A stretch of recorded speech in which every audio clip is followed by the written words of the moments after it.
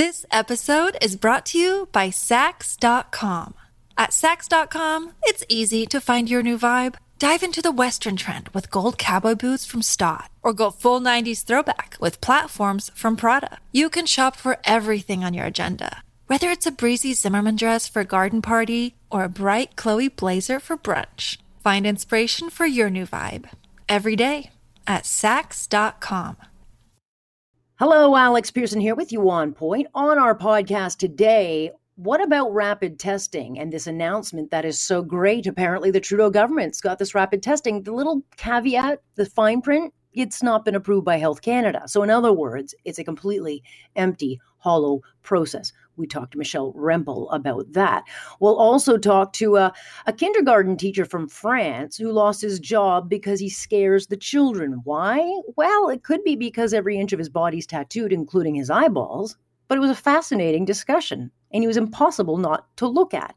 We'll talk about that and more. Very busy podcast today, so let's get started.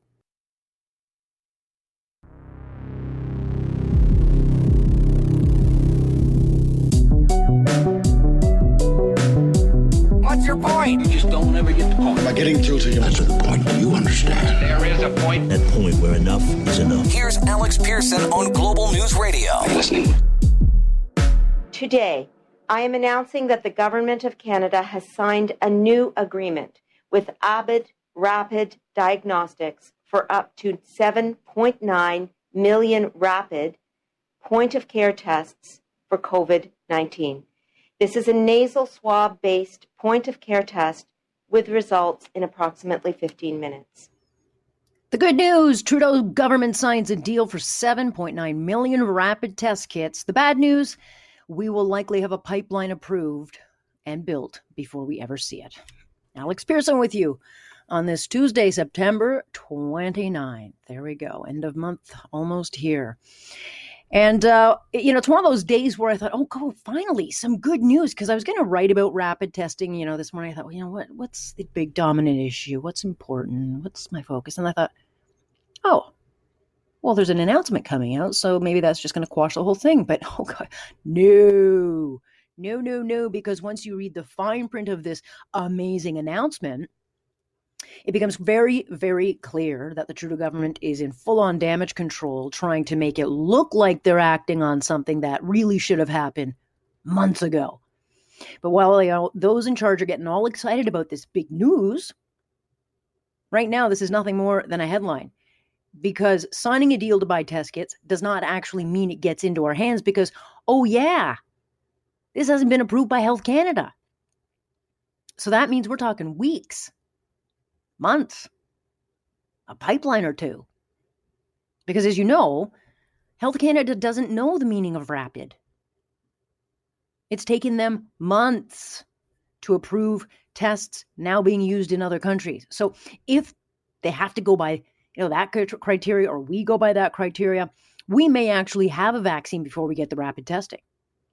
But I'll make this guarantee, we will not have it in time for the peak of this second wave in mid-October. And so what we got today is nothing more than a bunch of COVID kabuki theater, where you get this announcement that sounds like, hey, we're in charge. We're taking charge. But it's a lie.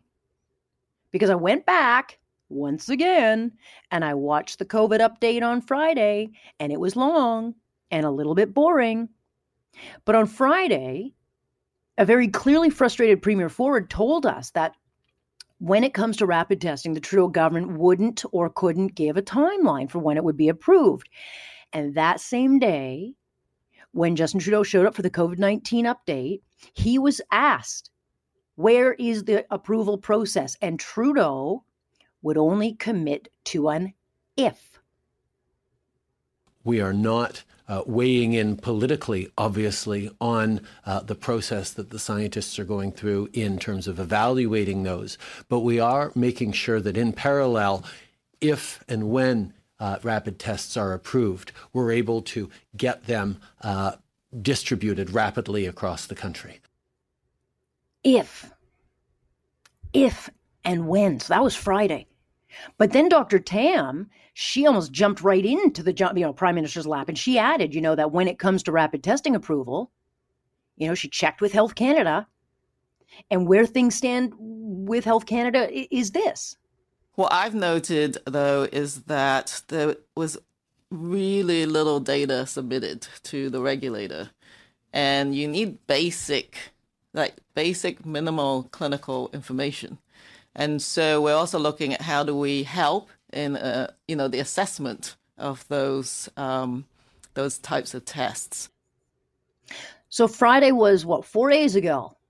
And on Friday, according to the chief medical officer of health in this country, they barely had any data on rapid testing. So we bought 8 million rapid tests, and for now, they're as useless as the other 6 rapid testing kits now in front of Health Canada. And for Health Canada to approve rapid testing, they say it has to be 80% accurate. Okay, so there you go. Look, the government in 4 days seems to be awfully excited about something that 4 days ago they had barely any data on. So make no mistake on this announcement. The devil is in the details. And we are lagging way behind several other countries that already have rapid testing in hospitals, in schools, in homes. So you ask me, there is absolutely no excuse. None. Not this far in.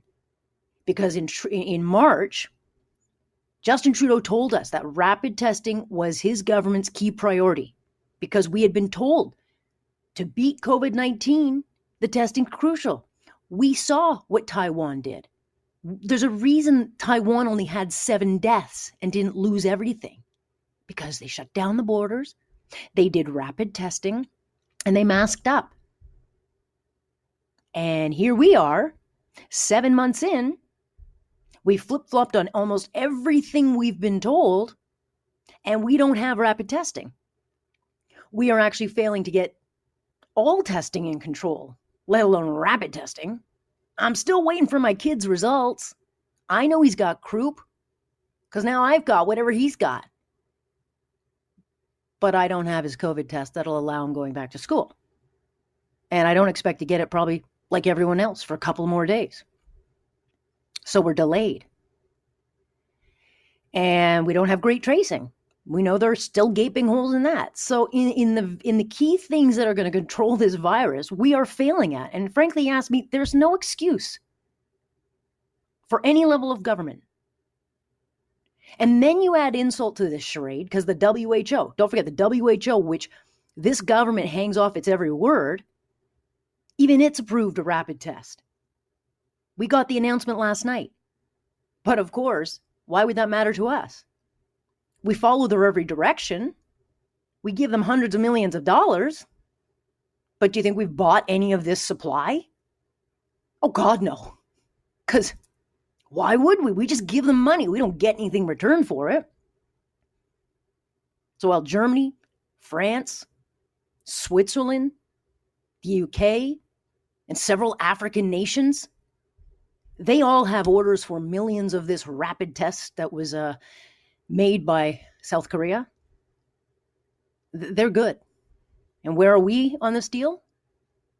Why, we're sidelined again by the same kind of foot dragging that we have seen from the federal government since the day that this thing got underway, which, was back in December when Patty Hajdu, the health minister, who was a graphic designer before that, was informed about this killer pandemic coming our way. We better be ready for it.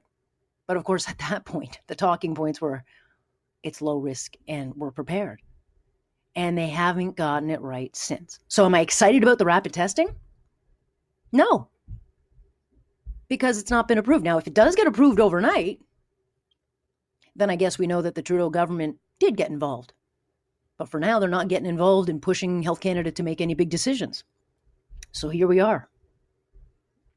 We will talk about this. Michelle Rempel is going to join us at 7 o'clock. She's the health critic. She's got plenty to say about this. But again, it's crucial. If we are going to get ahead of this thing, if we're ever going to have a life outside of this thing and get back to normal, we have to have rapid testing. And we don't have that right now.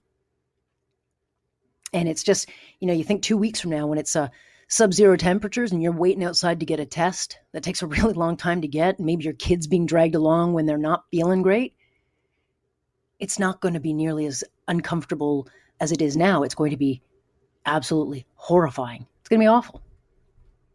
So we got a busy show. We will talk about all of this because it's important. We're also going to talk to club owner Charles Kaputh. I mean, no one owns more clubs in Toronto, in this country, than Charles Kaputh. And we talk about the, adding of restrictions. And even he admits, I mean, if there is a second shutdown or more restrictions, he may not even survive this. And then I'm going to talk about something that I just don't understand why we're even talking about it. But why in God's name is the Ontario legislature putting up a Chinese flag tomorrow in its honor? Why? Does anyone, and I know it's not in the Premier's office, it's not his decision, but does anyone in government ever think outside the box? Are they capable of that? Do they all have to be told what to do and what not to do? Or can't they just do what the right thing is, which is don't honor China? They don't deserve it given their treatment of this country, of the Michaels, of the jailing of 1 million Muslim minorities and their general god-awfulness. And here we're going to raise a flag for them tomorrow? Makes you wonder. I had a great conversation with the Prime Minister yesterday about the rapid test, and I'm very grateful that they were listening. Now Abbott's coming out with a rapid test today. Isn't that amazing? The announcement. I'm very grateful, again, to the Deputy Prime Minister and the Prime Minister for listening to our concerns. Well, they may have listened, but they certainly are talking out of their rear ends on this thing. And frankly, we're being led astray by those in charge. And on the surface, and in all the headlines you're going to hear, that Canada has bought millions of these rapid tests. But as I always say, the devil's in the details. Because the rapid test that Abbott Laboratories has introduced, and now we've bought, it's not approved by Health Canada. And of course, to get that approval, and as the doctor said earlier, it could take weeks, and now it's too late. But it's certainly not going to be approved in time for the second wave. And frankly, it is just absolutely not acceptable 7 months into this thing. Because we know, and we've been told, to beat COVID, you've got to test, and a lot of tests. And we were also told back in March that this was a priority for the Trudeau government. So I don't even know why this is a conversation. We shouldn't be having it. Michelle Rempel-Garner is the Shadow Minister of Health. She joins us now. Good to have you. Thanks for having me. Okay, so, I mean, on the surface, this sounds so very exciting, but approval and procurement are very, very different thing. And the message most are going to take away is like, good, we have rapid testing. But, the bottom line is, in your experience with the way Health Canada works, what are we talking as far as their approval period? And if they've been told to expedite these things, what's the timeline here? Yeah, well, first of all, kind of proud because this was not on the political radar anywhere 2 weeks ago. And, my party leader and myself, we've been working hard on this issue because there's been, exactly to your point, there's been no movement. What this boils down to, I think, the Trudeau government has tried to make this overly technical. What this boils down to is when is the mom who's listening to the show tonight going to be able to look at her kid who came home with a runny nose and a sore throat and say, I have a quick, easy option. And we don't, I was on a panel with the government tonight. They don't have an answer to that. So, right off the front end of your show there, when you're talking about how other countries have already approved the exact same test and it's already deployed, it's like, where's ours?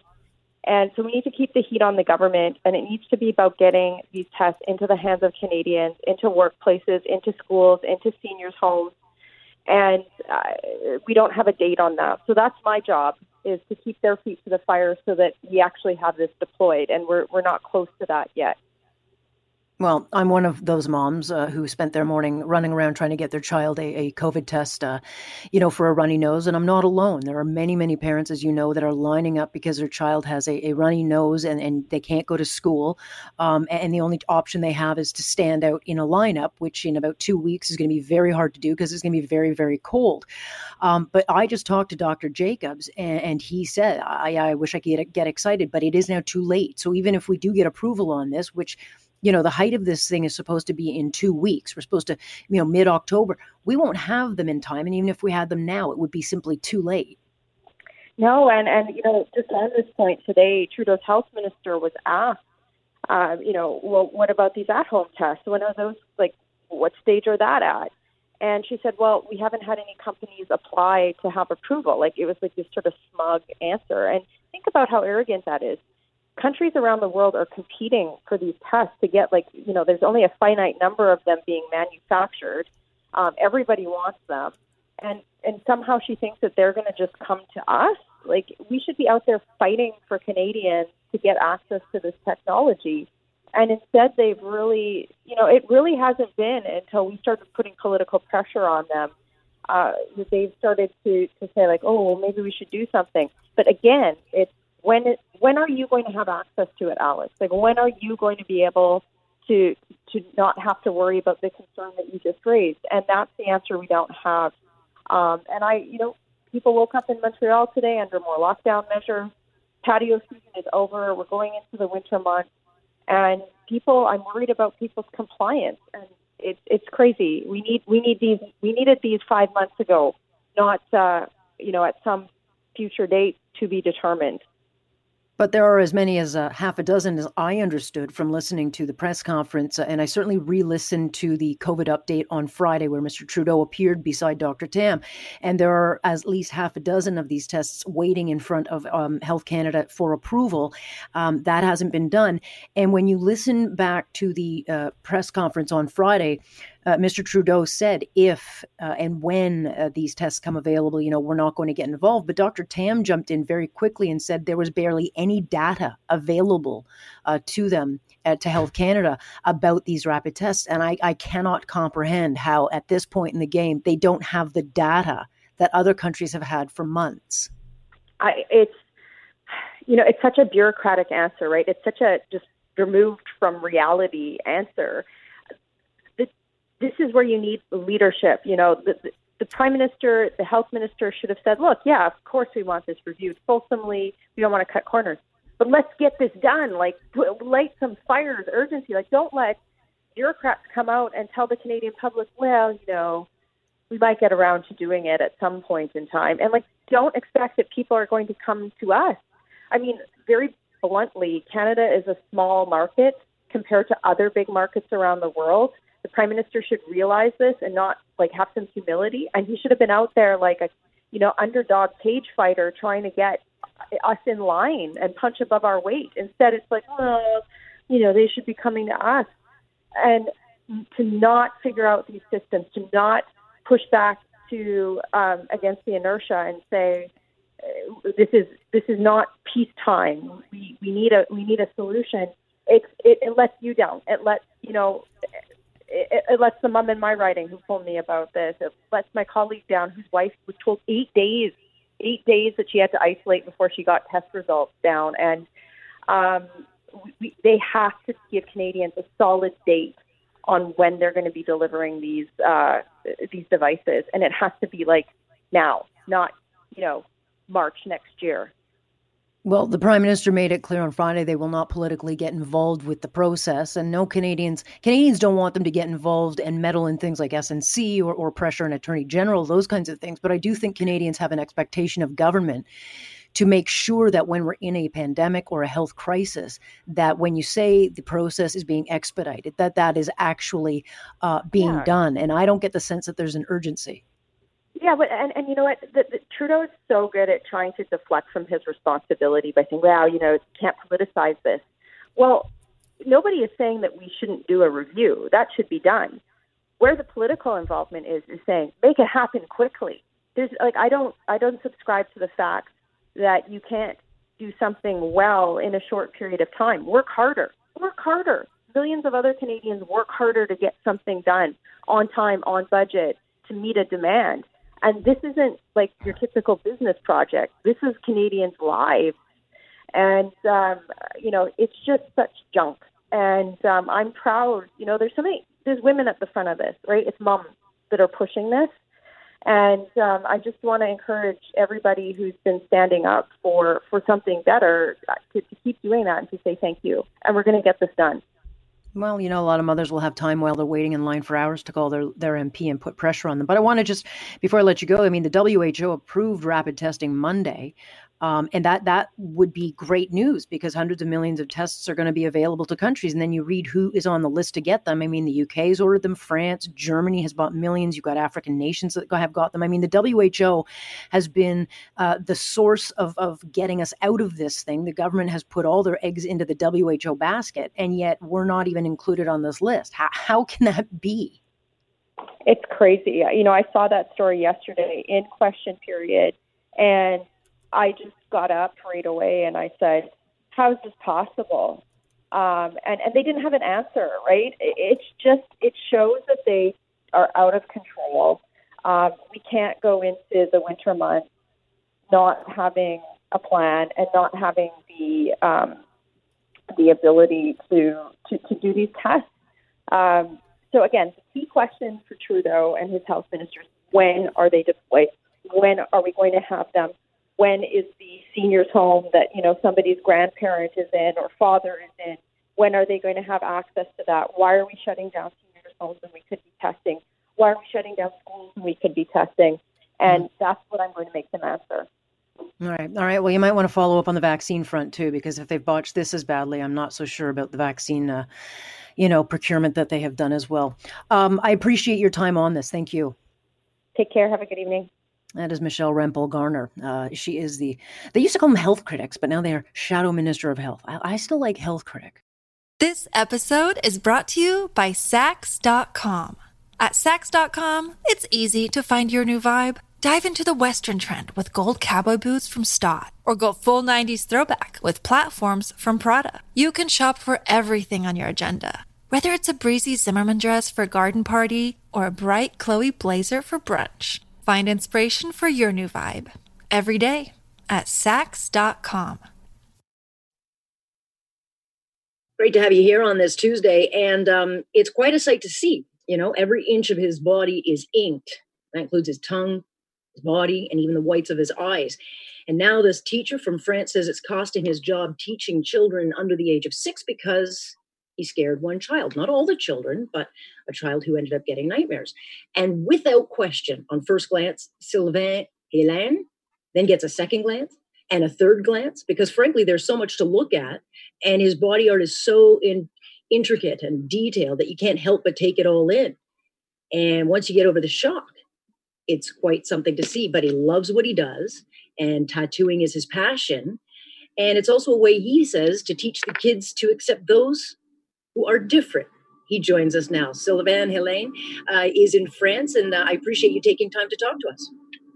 Thank you for having me. So I take it you are used to this kind of attention, correct? Well, it's been 3 or 4 years that I use my body as a way of earning money to pay for my tattoos.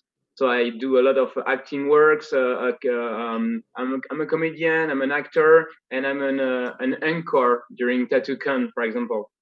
Okay, so, yeah. But you love to teach. Is that your? Tattooing's one passion, but is teaching young children also a passion? Indeed, it's been 12 years that I'm a teacher, and before being a teacher, I was a martial art teacher, and even before that, I used to be a nurse as well for young children in my neighborhood. So yeah, having children around me and being a teacher and teach them how to live basically is a passion. Okay, and so you're making headlines here all over the world, including in Toronto, and that's because your art, your passion, seems to be now a distraction for some of the kids. And I wonder, your art didn't happen overnight. It would take an awful long time to get that much tattooing ink on your body. What changed over time that made all of a sudden this so shocking? I've started getting tattooed at 27 and a half, actually, and I'm 35, so it didn't take that much. But yeah, the thing that it's been 3 years that I receive letters, that my hierarchy receive letters, like maybe 2 or 3 a year. It's never directly to me. It's always to the hierarchy. It's always very brave. But what's changed the most is when I tattooed my eyes, obviously, a year and a half ago. Okay, and it's hard not to look at your eyes. I look at your eyes, and my eyes kind of want to water. I gotta think that's painful. It's more stressful than painful because it's just like torture. You've got one guy is holding you down and keeping your eye open, and the other one is coming with his needle. So it's just like in Clockwork Orange, the movie, and you cannot move, and they just approach these pointed things to your eyes, and it's just the worst day of your life, indeed. And it's kind of controversial because it's not an old art form. This is a fairly new art form. And so do they not freeze your eyes? Do they not like give you an anesthetic? They cannot do that because if you move, you just lose your eye. So you can see and witness everything. You can feel everything. You can feel the needle touching your eye, and you can feel the sclera getting pierced. So yeah, and you're right saying that it's only a 10 years old procedure. And actually, it's illegal in France. I had to go to Switzerland to do it and to pay a lot of money. And we don't know what might happen to us because it's quite recent. Whereas getting tattooed is a 7,000 years old procedure. So we know that tattoos are okay, unless you're doing an allergy, obviously. But eye tattoo are quite recent. It's illegal. It's expensive. So don't do it at home. I don't regret anything because it was my passion and I really, really want to do it. But I would advise not to do it. Right. And so my next question would be any regrets, and you have none. But nonetheless, it does. I mean, people will say, sure, he has every right to express himself in any way he wants, but it can come with consequences. You knew that going in. Not at all. I admit I was naive because I thought that in 2020 in France, which is one of the most developed countries in the world, like the first democracy and so on, I never thought it would be a problem in my work.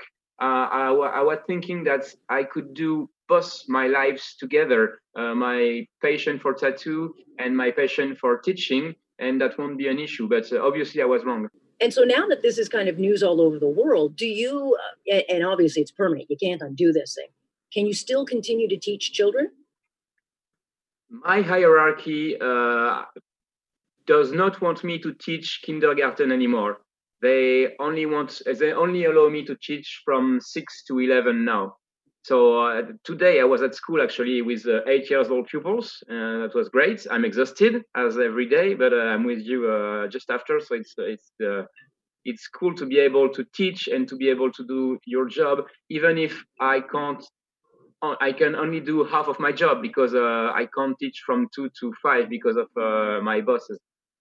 Okay, and so what do your kids say to you? I mean, that's still a very young age. It's a very impressionable age. I would think, I don't know about France. I mean, they're a lot more open than, let's say, Canada. But I have to think that the kids it's impressionable. Either they want to copy you or they think, gee, like, what is that?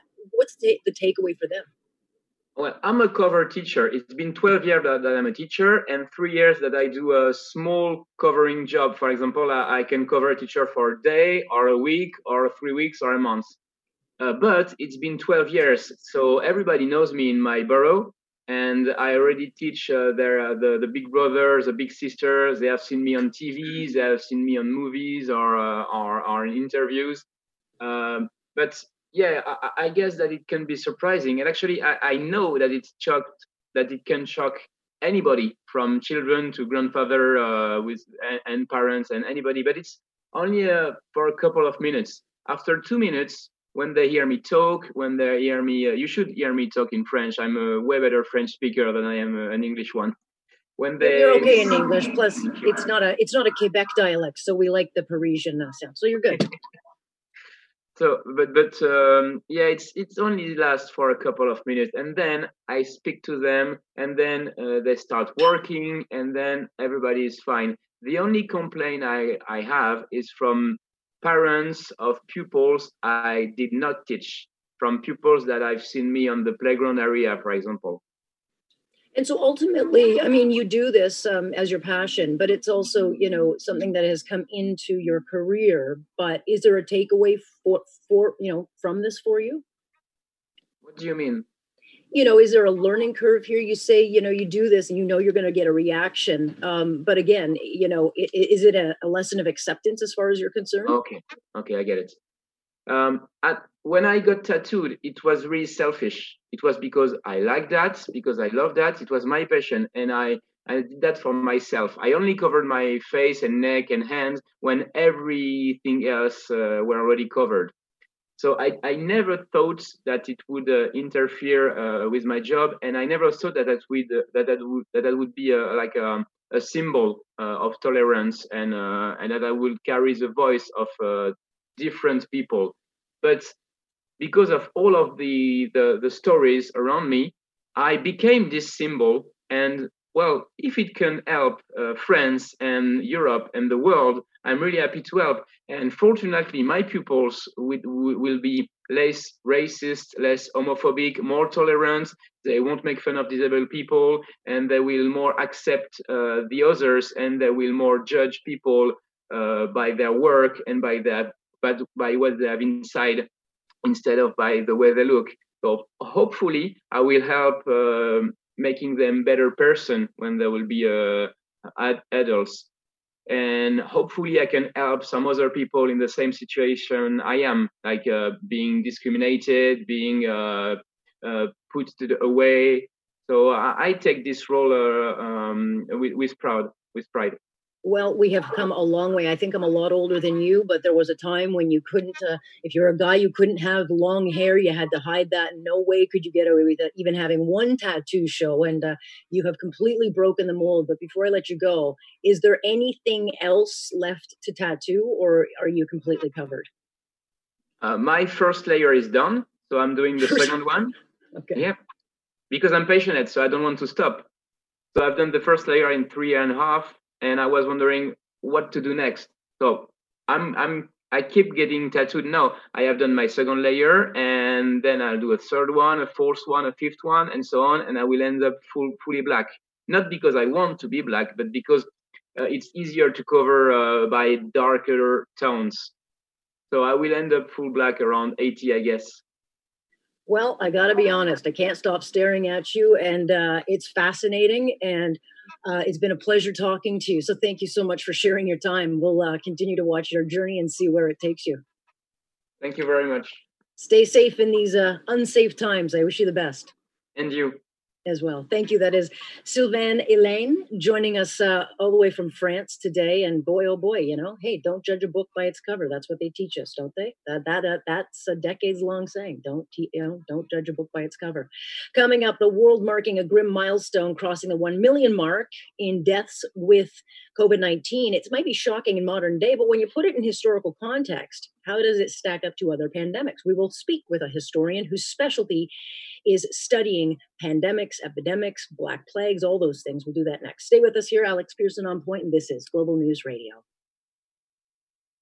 We're hearing a whole lot of calls for rolling back to restrictions we saw in stage 2. And a lot of those calls, of course, come from the medical community, which, they can say that. But if you're in the business community, it's gotta be a feeling that you're very much under attack. I mean, it's easy to say shut things down.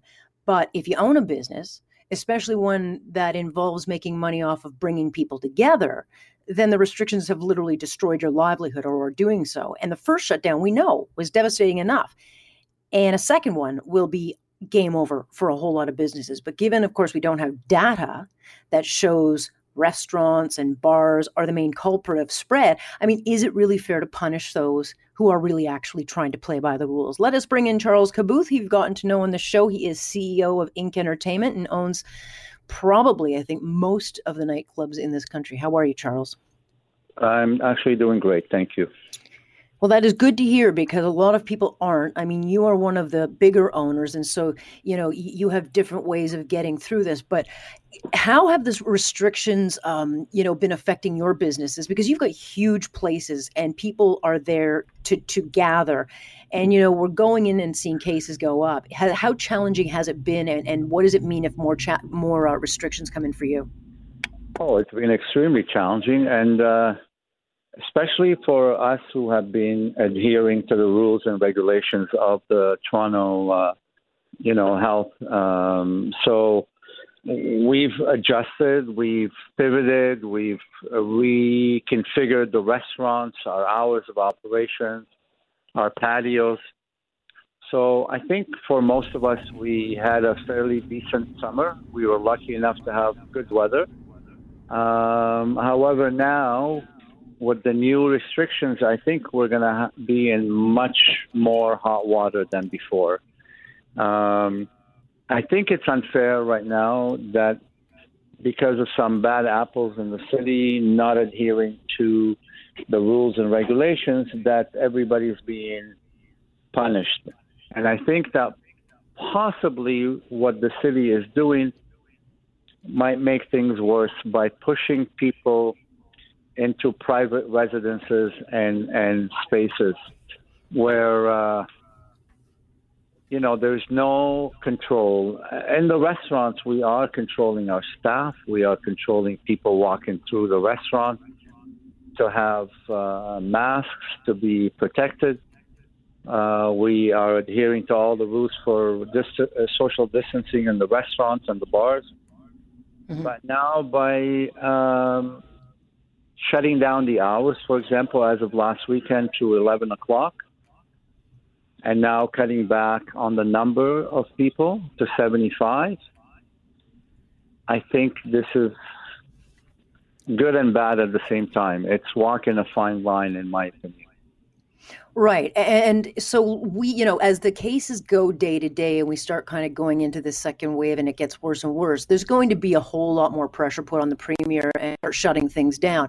I don't get the sense that they want to do a complete shutdown, but, politics being what they are, they will probably target. And I think it's easy to go after the restaurants and the bars because they're seen as the main culprit. But can you survive, and can businesses like yours survive any more restrictions? Because it's one thing to do this in the summer, but we're now doing this we're going into, 0, -20 temperatures. It's not like the springtime shutdown. No, quite the opposite. Now we're going into the cold weather, and outdoor seating is going to be negligible, if any at all whatsoever. We're trying to work with a tent, but you still have to keep the walls off. So I'm not sure how much that's going to help.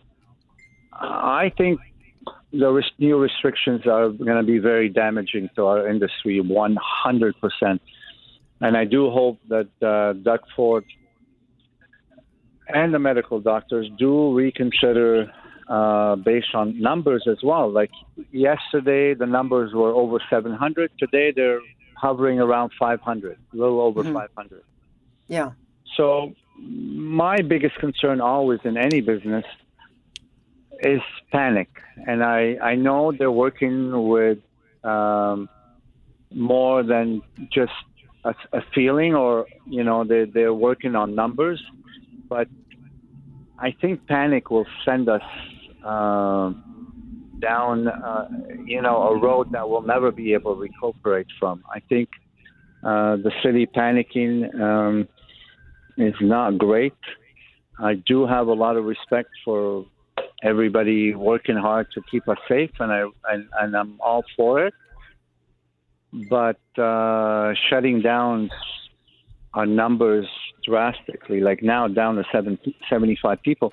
Most of my restaurant are 200 plus people. So all of a sudden I have a restaurant that's 70% empty. Yeah. And the costs of your food and your staff end up, the numbers go backwards. Pretty well is the same. So you have 2 less waiters on the floor, 3 less waiters. That's not, your insurance is the same. Your cleaning is the same. Your rent is the same. Your hydro is the same. Your kitchen staff is the same. You might need 1 less person, but overall, your senior staff, your chef, your GM, that cost remains the same. You cannot bring that cost down. So we are going to have, other things to worry about, whether it's financial, mental, all of the above. It hasn't been a great time for anybody. No, indeed it hasn't. And the numbers have to have context. I mean, in hindsight now we get that 700 number and then you look at it and a third of those were false positives. And then part of the numbers were a backlog in cases. So it's not really 700 yesterday. It's probably more in line with what we're seeing today, which is 500. Having said that, do you get the sense that those in charge are cherry picking the winners and losers because, they're more concerned about, keeping people just calm and making it look like they're being proactive? I think some of it is political. Again, I'm very thankful for everybody being as concerned, but some of it is political, and everybody's watching their back to make sure if things go wrong, they're not, no one's pointing fingers at them. But sometimes we do have to stick our neck out. I don't think you can forever just be a politician and try and make everybody happy. I think a lot of people are trying to do just that and keep everybody happy. But right now, we're going to get hurt badly. I mean, they're now up to 40,000 tests a day. So, of course, the numbers have gone up a bit. Mm-hmm. We all know the virus is not as strong as before. The amount of people in hospitals is so minimal in comparison to before. It's so minimal. This virus has muted and it's not doing what it was in March, in January, in February. It's much weaker. I know quite a few people who got sick and 4 or 5 days later were back on their feet. Again, I'm not a medical doctor and I'm not telling the city what to do, but we are getting hurt badly. Layoffs are definitely... I laid off 13 managers last night. Jeez. Oh, that's terrible. 13 managers. We had a dinner for them and laid off 13 managers. And these are people that have families and mortgages and rely on the job and rely on us to keep them going. And it was very sad. Again, here I am laying people off again 3 months after I brought them back to work. Just before I let you go, I spoke with a very successful business that's been around for a couple of decades. The reason they got through the first hit was because of their clientele and because they've built themselves into such a strong business. But I said, what happens if you get shut down for a second time? And she said, I will not survive. I can't do this twice. Are you in the same position? Are you like most saying, look, once it was bad enough, twice, it's not survivable? Twice is not survivable. I know for a fact twice is not survivable. We have many, many locations, so some of them will, maybe take the hit. But I know I've let go of 2 locations already with the first shutdown. With the second shutdown, I might have to close a few more. And where does that put us? We have to look at our average, and we have to look and see how many people are going into the hospital. Mm-hmm. And according to the medical doctors here in Ontario, they started yesterday by saying that corona is here to stay. Just like the flu, it's never going to disappear. So we have to learn to live with it. So how much longer are we going to be, shutting down and opening and closing? And people are really being affected. And of course, health comes first, but I think at some point we have to make a decision as to what's more serious. And of course, death and being hospitalized is more serious than anything else. But then again, we got to look at the amount of people being tested and what's the percentage. Yeah. Well, there's the health deaths and the health hit, and then there's the business hit and the business deaths, and they both come with consequences. Charles, I'll talk with you as we head into this thing. I'll wish you and your staff the very best of luck, and I'm sorry to hear that, No worries. Hear it, but I appreciate your time on this. We'll do our share. Thank you. That is, it's so easy to say shut things down, but as Charles says, every time you say shut things down, you're basically telling someone they're out of a job, and that person, that he lets go today, that means their family doesn't have money coming in, and it really, these are their faces behind these job losses, and I think that's what people have to remember when you say the word just shut it down. It's not that easy unless you're in the public service. That is your podcast today. You, of course, can join us live Monday to Friday, 6:30 to 10. I'm Alex Pearson.